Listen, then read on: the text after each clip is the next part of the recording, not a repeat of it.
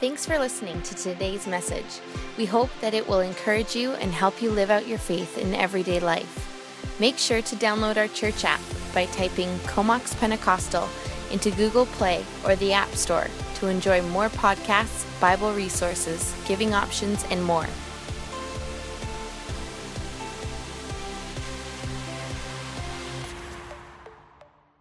We're into a series now, a few weeks in, called Jesus in the Bedroom.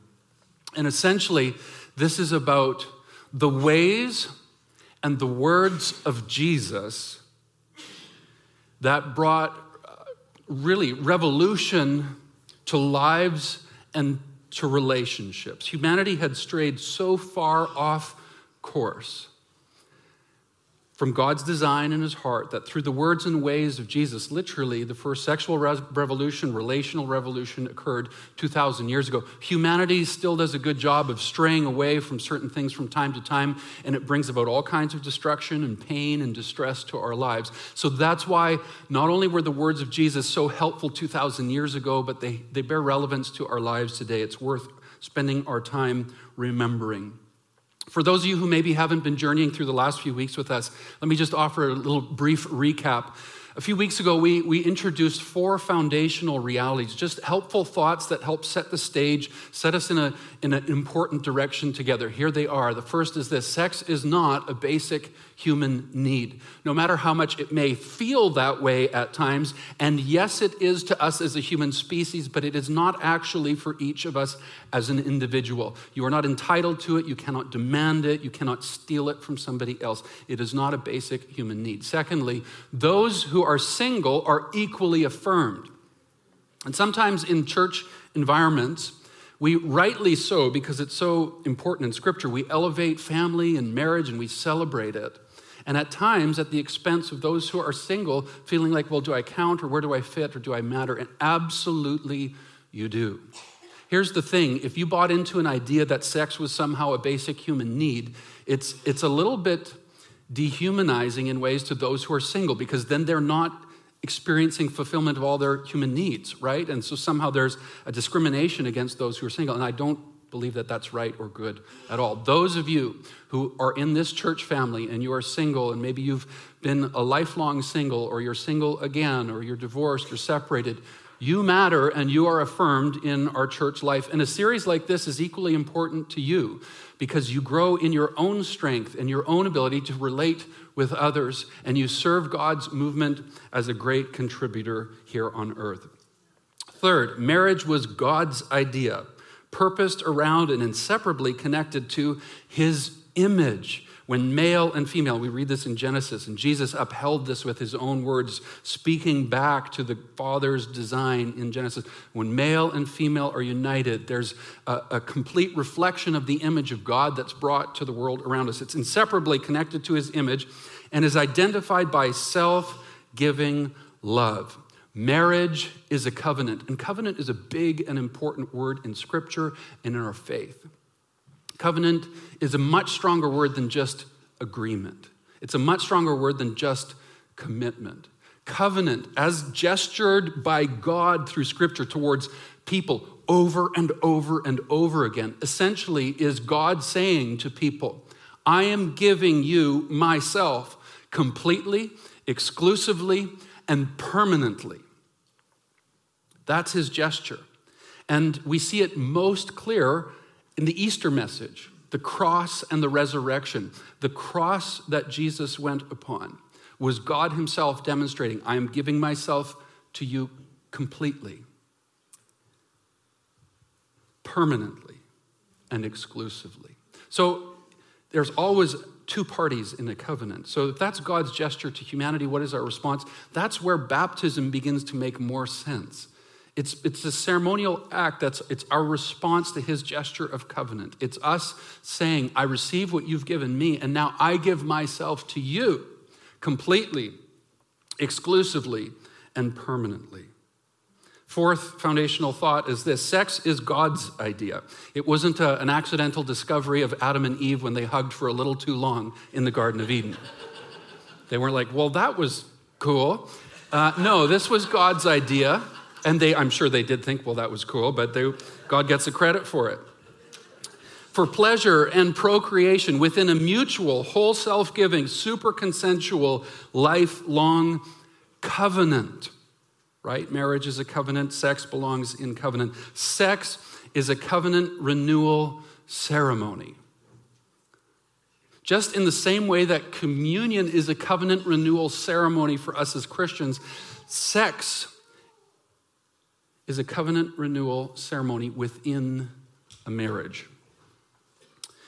When Jesus was speaking these words that we refer to in this series, when he was speaking them 2,000 years ago, the culture that he was in was largely Jewish, sort of most close to him, but then the Jewish world that he was within was all part of a larger landscape which was influenced by the Roman Empire. And the Roman Empire had been pushing in with all kinds of social and cultural thought that was deeply influencing even the Jewish population around Jesus. And so Jesus' words were very revolutionary, were very radical, and helped shift things that were very distorted. The Roman culture, when it viewed relationship and sexuality, was built on ideas of status-based parameters. So if you were a free man in the Roman society, you had all the rights and freedoms you wanted sexually.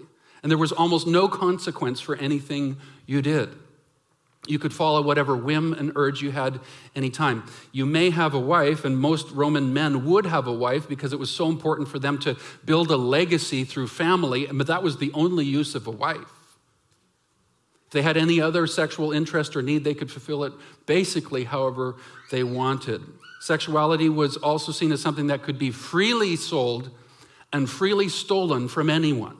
And there was virtually no consequence at all for this. It was how the culture of the day thought. Essentially, the Roman culture dominated society with a very male-centric view of anything and everything, especially surrounding sexuality. And it made for a very oppressive context, especially for women, especially for slaves and young boys. Unfortunately, the Jewish culture, while originated in the heart of God's design, had adopted certain thoughts, also echoing some of these far too over-strong thoughts of male dominance in culture. So what kind of things did Jesus say? What kind of things did he do? Well, week one, we looked at the words of Jesus that really upheld this idea of design, that the Father has actually designed male and female and relationship and sex and sexuality. Last week, my wife, Pastor Laura, brought a great word to us on this idea of service. And so serving one another was a very countercultural thought to the Roman world of the day. Nobody wanted to be somebody who helped and served somebody else because then you're behaving like the slaves did. That's why you had slaves to do that kind of thing. So that's why it was so mind-blowing in John chapter 13 when Jesus takes off his outer robe and washes the dirty feet of his disciples because no servant or slave was present to do it. And he was showing them a better way, not sort of saying, I'm God and I'm disguised as a servant, but revealing I am God and I am a servant. It was very hard for even his first 12 followers in the room to accept that this is what God is like. That God is not this domineering, power-mongering, you serve me type of entity, but instead he shows up and he serves others. And then he tells us to go and do likewise. And so that's so important in a relationship. It's so important in a marriage. And in the Roman culture, and to be honest, in a lot of the Jewish world of Jesus' day, there wasn't a lot of emphasis given to this idea of serving one another in and through relationship because of love. This week, I want us to speak to the idea of value, and you'll see how this unfolds in a few moments. Would you turn with me to Mark chapter 5? Mark chapter 5. As you're going to Mark chapter 5, some of you who are with us last summer, we did a series through the book of Mark. So just a refresher, the first 8 chapters of Mark make up what's called part 1 of a 3-part book. And in part 1, it's all about the mighty acts of God. The mighty acts of God. So there's these wonderful miracles and things that Jesus is doing throughout the first 8 chapters of Mark. In verse 21, which is where we're going to start, we encounter something called a Markan sandwich. Have you heard of a Markan sandwich before? It's a sandwich made by Mark, and it's in his book. And in chapter 5, we have one. And in chapter 11, we have another Markan sandwich. And it's a writing technique that Mark employs on these two occasions where he combines two stories into one account on purpose. Maybe you have some favorite sandwiches that you like to make at home from time to time. One of my favorite sandwiches, I don't make it that often because it's a little bit complex, but it's a jerk chicken sandwich. So you got to get the right kind of ciabatta buns, and then you make a cilantro lime aioli. Any aioli people out there? So you make your own cilantro lime aioli. It's very delicious. What you do is bottom layer is ciabatta bun, toast it nicely so it's a little bit crispy. A lot of the aioli on it, and then you get chicken thighs, jerk seasoning on it. Very important that there's cinnamon in it and cardamom in it as well. And then some nice punchy spices too. You have your chicken thighs there. And then jicama. Anybody had jicama before? Do you know what jicama is? It's very, very good. You look for it at the grocery store. It looks like a sort of oblong turnip or something like that. But if you shred it up or julienne it, put it in like a slaw with cabbage and carrots and stuff like that. It's like, I don't want to say turnip because turnip is a bit, I don't know who eats turnips these days, but it's got the texture of it, but it tastes a little bit apple-y. And so if you put that in with a slaw, it's really, really nice. And so you've got that slaw on top and then pickled red onions. So that's the stuff in the middle. And then on top of that, the top layer, guess what has? The aioli again and the ciabatta bun again, right? So that's a sandwich because there's two things that are the same, and then the middle is something different. So that's how Mark's writing his story here. He opens with a story, the aioli and the ciabatta, if you will, and then he gets into the actual meat and jicama of it, and then he goes back into the cilantro, aioli, and ciabatta. You following me? Some of you are hungry now, and I understand. Mark is combining two stories together here in chapter 5. Two stories together to send a clear message to his audience about God's heart towards his people. There's a couple clues that Mark writes in where the number 12 shows up 2 times in this story, so it helps us understand, God is thinking about his people. In that day, he would have been like Israel. 12 represented Israel. So there was a message in these stories about Israel, God's heart to heal and bring new life to Israel. But there was a second layer through this story that was also coming through. It wasn't just God's heart for his people. It was God's heart also for a select and very important group of people that were often overlooked. Let's go into the story together and discover what Jesus is doing here. Verse 21, when Jesus had again crossed over by boat to the other side of the lake, a large crowd gathered around him while he was by the lake. Then one of the synagogue rulers, that was sort of like a local Jewish community center, was the synagogue, a ruler named Jairus, came to Jesus. Seeing Jesus, he fell at his feet and pleaded earnestly with him. My little daughter is dying. Please come and put your hands on her so that she will be healed and live. So Jesus went with him. A large crowd followed and pressed around him. So up till this point, we've just done ciabatta bun and cilantro lime aioli. Okay, now we're going into this middle part of the story. And a woman was there who had been subject to bleeding for 12 years. She had suffered a great deal under the care of many doctors and had spent all she had. Yet instead of getting better, she only grew worse. When she heard about Jesus, she came up behind him in the crowd and she touched his cloak because she thought, if I touch his clothes, I will be healed. Immediately, her bleeding stopped and she felt in her body that she was freed from her suffering. At once, Jesus realized that power had gone out from him. He turned around in the crowd and asked, who touched my clothes?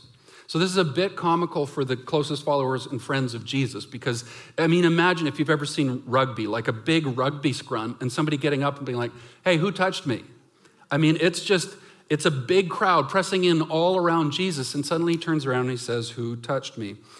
But verse 32, Jesus kept looking around to see who had done it.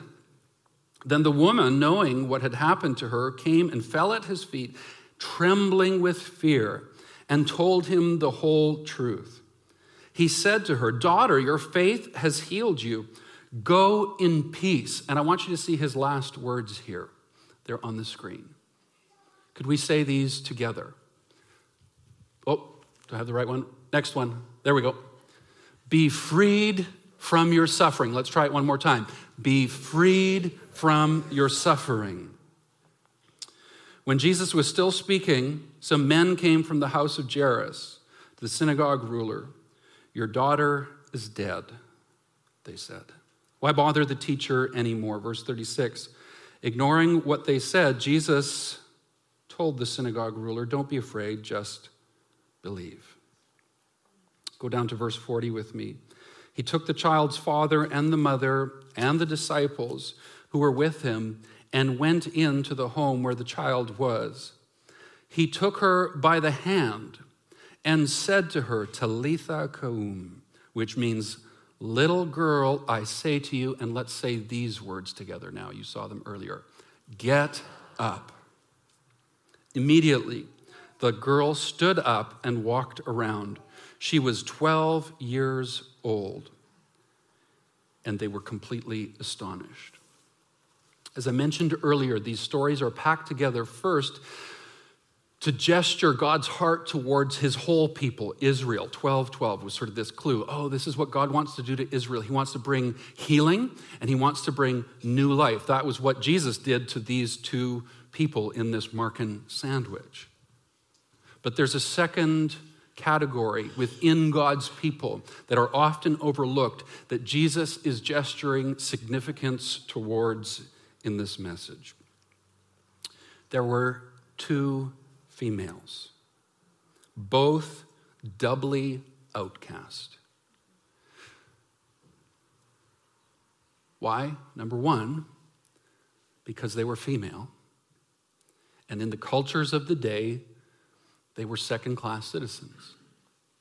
And two, because both of them were unclean. In the Jewish ceremonial religious world, this woman who had been bleeding for 12 years, if she came in contact with anybody else, she not only was unclean, but she would make them unclean. Do you remember she appears to be so afraid of confessing to Jesus that it was her who touched him? Why? Because she was aware that she was unclean, and she had done something so risky. She had gone to touch a rabbi, knowing full well she would make him unclean, but there was some kind of faith in her heart that thought, I don't think this is just any rabbi. In fact, there's some interesting words at play here, that when it says that she touched the edge of his garment, there's Old Testament language that talks about there being healing in the wings. And the word that's used there in the original language in the Old Testament is like the edge of the garment. It's this little piece where there's this idea that if you touched the edge of the garment, there would be healing there. And only the Messiah, only God's promised one could do that. And this woman pieced things together thinking, I don't think he's just a rabbi. I think there's something much more significant about him. This could be God's promised one. This could be the Messiah. This could be Yahweh himself coming here. So if I touch the edge of his garment, there might be healing for me there. And she touches and she is healed, but she's outcast. She's a second-class citizen and she's unclean. Now, the dead girl obviously couldn't touch Jesus, but she's unclean. In the Jewish culture, if you came in contact with a dead body, you became ceremonially unclean. So how does God handle it when he's in the presence of something unclean, like a dead body? Does he shy away and think, I don't want to get unclean? No, Jesus goes and touches the dead body. Wow. And raises her to life again. What's going on in these stories? This isn't just stories about God's heart for Israel and the people of God. It's stories combined together, both featuring women. And Jesus is gesturing to all of humanity that women need to be elevated, that women need to be affirmed for the value that God has given them in his design. To all women of all time, I think the words that you helped me read out loud, that Jesus spoke to those two women in this Markan sandwich, I think Jesus is saying these two things to all women of all time. He's saying, get up And he's saying, be freed of your suffering. Jesus was well aware of the oppressive work of the enemy through the Roman culture and Roman Empire, and the ways that the Jewish people had adopted some of this thinking was no doubt disturbing to him. And so what does Jesus do in response to this? I'm not going to let women be treated as second-class citizens. Get up. Be freed from this kind of oppression. I want you to consider with me how Jesus treats women throughout the Gospels. Next time you're reading through Matthew, Mark, Luke, John, pay attention to this. A few stories might stand out to you. There's a time Jesus in John chapter 4 is at a well, and a Samaritan woman comes, and they have an exchange. There's some dialogue there. And she's known in her community for all the wrong reasons. And racially, there were some complications that would have seemed awkward for onlookers, for Jesus to even be there. But how does he respond? He gives her time. He treats her with dignity. In another story in the book of John, a woman is caught in adultery. No mention of a man involved in this adultery, by the way. It's reflective of the culture. She's dragged in and accused before Jesus, but where's the other guy? You can see how corrupt even the Jewish culture was. Like, well, who cares about him? This woman has made a mistake. And how does Jesus respond to this woman who's caught having made a mistake? He protects her and forgives her. In Luke chapter 10, Mary, a friend and associate of Jesus, is found at his feet, listening to him as he's teaching.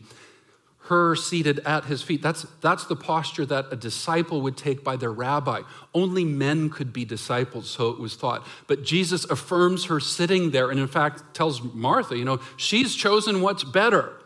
He affirms her heart's desire to be a disciple of Jesus. And any good rabbi, if they were allowing somebody to be discipled, they thought, this person can do what I can do. This person can be like me in this world. That's what would cause a rabbi to invest in a disciple. And so Jesus affirms her as a disciple. Two things that Jesus is doing in the Gospels when it comes to women. Number one, he's revealing God's heart towards women, and he's not doing it by bashing men. He's doing it by, number two, elevating, liberating. He initiates an elevating, liberating, and countercultural movement through the church towards women. I want you to pay attention to this. Jesus sets the tone for New Testament writing and the advent of the church concerning women, and it's revolutionary for the culture of the day, and it needs to be important to us today too. I want you to pay attention to some of the things. There's clues that maybe you and I don't readily notice in Scripture, but they're massive, especially to first and second century Christians. For them to read these details would have been like, wow. Jesus is affirming, and his movement is affirming the value of women in this world. If you look at the gospel accounts of Jesus at the cross and the resurrection, Jesus isn't on his own on his journey. Women are with him. They stay with Jesus on his journey. Women remain with him at the cross. Women prepare his body for burial. Women are the first to hear of the resurrection. Women are the first followers to see him after he's resurrected. Women are the first to believe after the resurrection. Guess what the guys do if you follow the story carefully? They doubt. What do the women do? They trust. Whoa, well done, ladies. Thank you for showing us the way. Women are the first apostles after the resurrection. If you look at the word apostle, it means sent ones. What does the resurrected Christ speak to these women who come and see him? Go tell the others. He sends them apostolically. How affirming. And women are the first evangelists. The first ones to carry the message of the risen Christ to others. Women are numbered at Pentecost, where there's a fulfillment of a prophecy from the Old Testament in the book of Joel, where it says, I'll pour out my spirit on your sons and your daughters, on men and women. Acts features women as converts. They get named, they get included. They are named as those who hosted and led churches. In Acts chapter 12, this is maybe my most favorite detail in the whole message. In Acts chapter 12, there's a beautiful story of when Peter gets released from prison, miraculously. And he comes and knocks at a door, and a servant girl named Rhoda answers the door. And Luke, who is writing the Gospel of Luke and the book of Acts, by the way, Luke names or refers to 50 women in his writing. He has caught on. Jesus is doing something revolutionary here. Jesus is valuing women. They've got to be mentioned in the story as well. And so when a servant girl opens the door as it's been knocked, Luke says, Rhoda answered the door. Now, you and I could read that and just think, that's interesting. Maybe we should write that down as a maybe baby name one day or a pet name or something like that. We don't, maybe in our Western world, we don't think naturally, why is that name in there? I'll tell you why that name is in there. She's a servant girl. Who is she? According to Rome, who is she? She is nothing. She's a commodity. She's a second-class citizen that any man who's free could do whatever he wants with any time. There's no consequence. That's what Rome thinks of her. But she's now in the church. She's found Jesus. She's discovered the real value that God sees in her. And so according to Luke and according to the Bible, she's not just a nobody who answers a door. This is Rhoda. She has a name. She has value. I love it. This isn't just a New Testament thing. This has been God's heart all along. Unfortunately, various takes on various scriptures get distorted and pulled out of view from God's intention. But God's heart has always been, since creation, to value and uphold the place of women in our world. Let me ask you a question. What's the most important story in the Jewish culture? It's the most important story in the Jewish culture. It's the story of the Exodus. God's people were kept as slaves in Egypt. And then there's this remarkable liberation of them out of Egypt through the work of Moses by God's hand. It's the most important story in Jewish culture. It gets referred to and referred back to through the rest of the Old Testament. And if you look at New Testament writing, the words of Jesus, the teaching of the first church leaders, they constantly refer back to this amazing work of deliverance and saving work of God at the Exodus. So in the first 2 chapters of Exodus, the story is set up for us, and we're getting all these really important details, and we understand Pharaoh's really bad, but God's heart is to thwart Pharaoh and rescue his people. And we get so used to Moses at the center of this story, and rightly so. God uses him uniquely and powerfully. But we can breeze on by some important details that are left purposefully by God's design in Exodus chapter 1 and 2. Who are the ones that are so key in thwarting Pharaoh and rescuing God's people?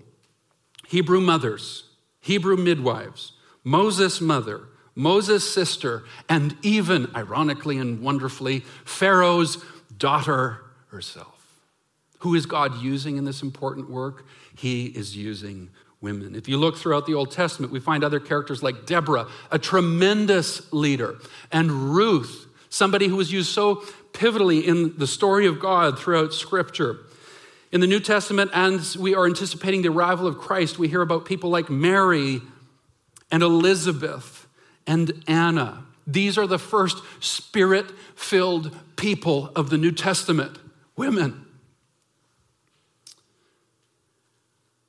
And if Mary could be entrusted to carry and deliver the word of God from her womb, then certainly God continues to entrust women to carry and deliver the word of God from their mouths as leaders.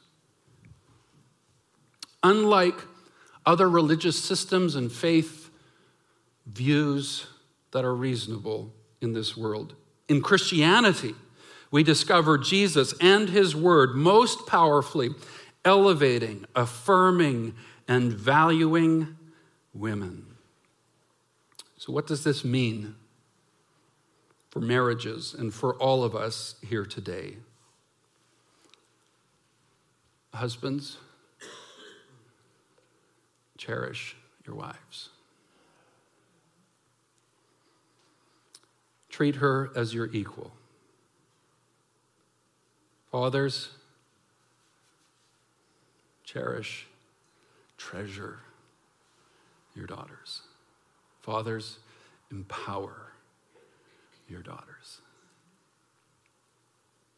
Brothers, respect your sisters. No demeaning or belittling humor towards females. Gentlemen, don't join in joking about women in ways that treat them like objects or possessions. Joking about women this way only resurrects cultural stereotypes of yesteryear that are antichrist.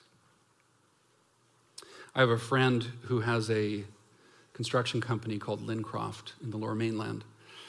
And a few years ago, we were spending a bit of time together, and I was just asking him how business is going and what his team is like. He has multiple crews. And he said, I got to tell you this story about this guy on our team. He said, it's just like this great culture is formed on our crews. He said, I got this young guy, he's about 19 years old. And I hired this other guy onto a crew. He's about 50 years old. This guy, let's call him Dan, the 50-year-old. And Dan, one day on the job site, starts mouthing off and joking inappropriately about women. So along comes the 19-year-old over to the 50-year-old who's got all the experience and all the clout and all that kind of stuff. He says, listen, Dan, we love having you on our team here at Lincroft Homes. You're an important part of our team. But I've got to let you know, here at Lincroft Homes, we don't joke about women like that. And the 19-year-old just laid down something and said, this is what our culture's like. And so I'm inviting you, man, it takes real courage. It takes no courage at all to joke about others. It takes real courage to be the one that steps up and say, here at this school, or here in this office, or here on this job site, or in this home, we don't joke like that. But that's what we're called to do, gentlemen. Man, I'm inviting you to join in the movement of Jesus and be the ones who, through your actions and your words, gesture to women and the world around us that we want them to get up and to be free from their suffering. Let's stand together.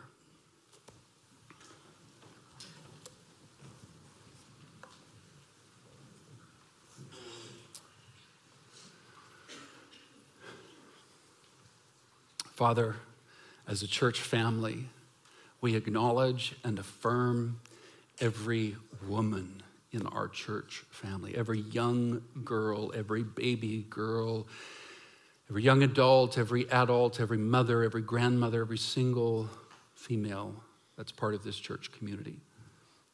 Jesus, we look to your words, we look to your ways, and we want to follow you.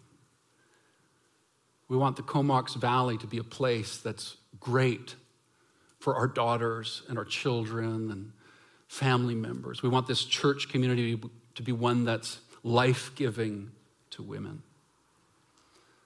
Father, I pray your blessing in rich ways. In this room, there are mothers, daughters, aunts, women of all kinds. You know their story. You know the joys, the hopes, the delights, the aches and agonies in their hearts too. By your grace, bless them. Help each man in this room, youngest to oldest, to champion your cause of affirming and elevating ladies in our midst and in our community. For your sake and for your kingdom, we pray this in Jesus' name. And everybody said, amen. May God bless you. Thanks again for listening to today's message. We hope that it encouraged you as you live out your faith in everyday life. Make sure to download our church app by typing Comox Pentecostal into Google Play or the App Store to enjoy more podcasts, Bible resources, giving options, and more.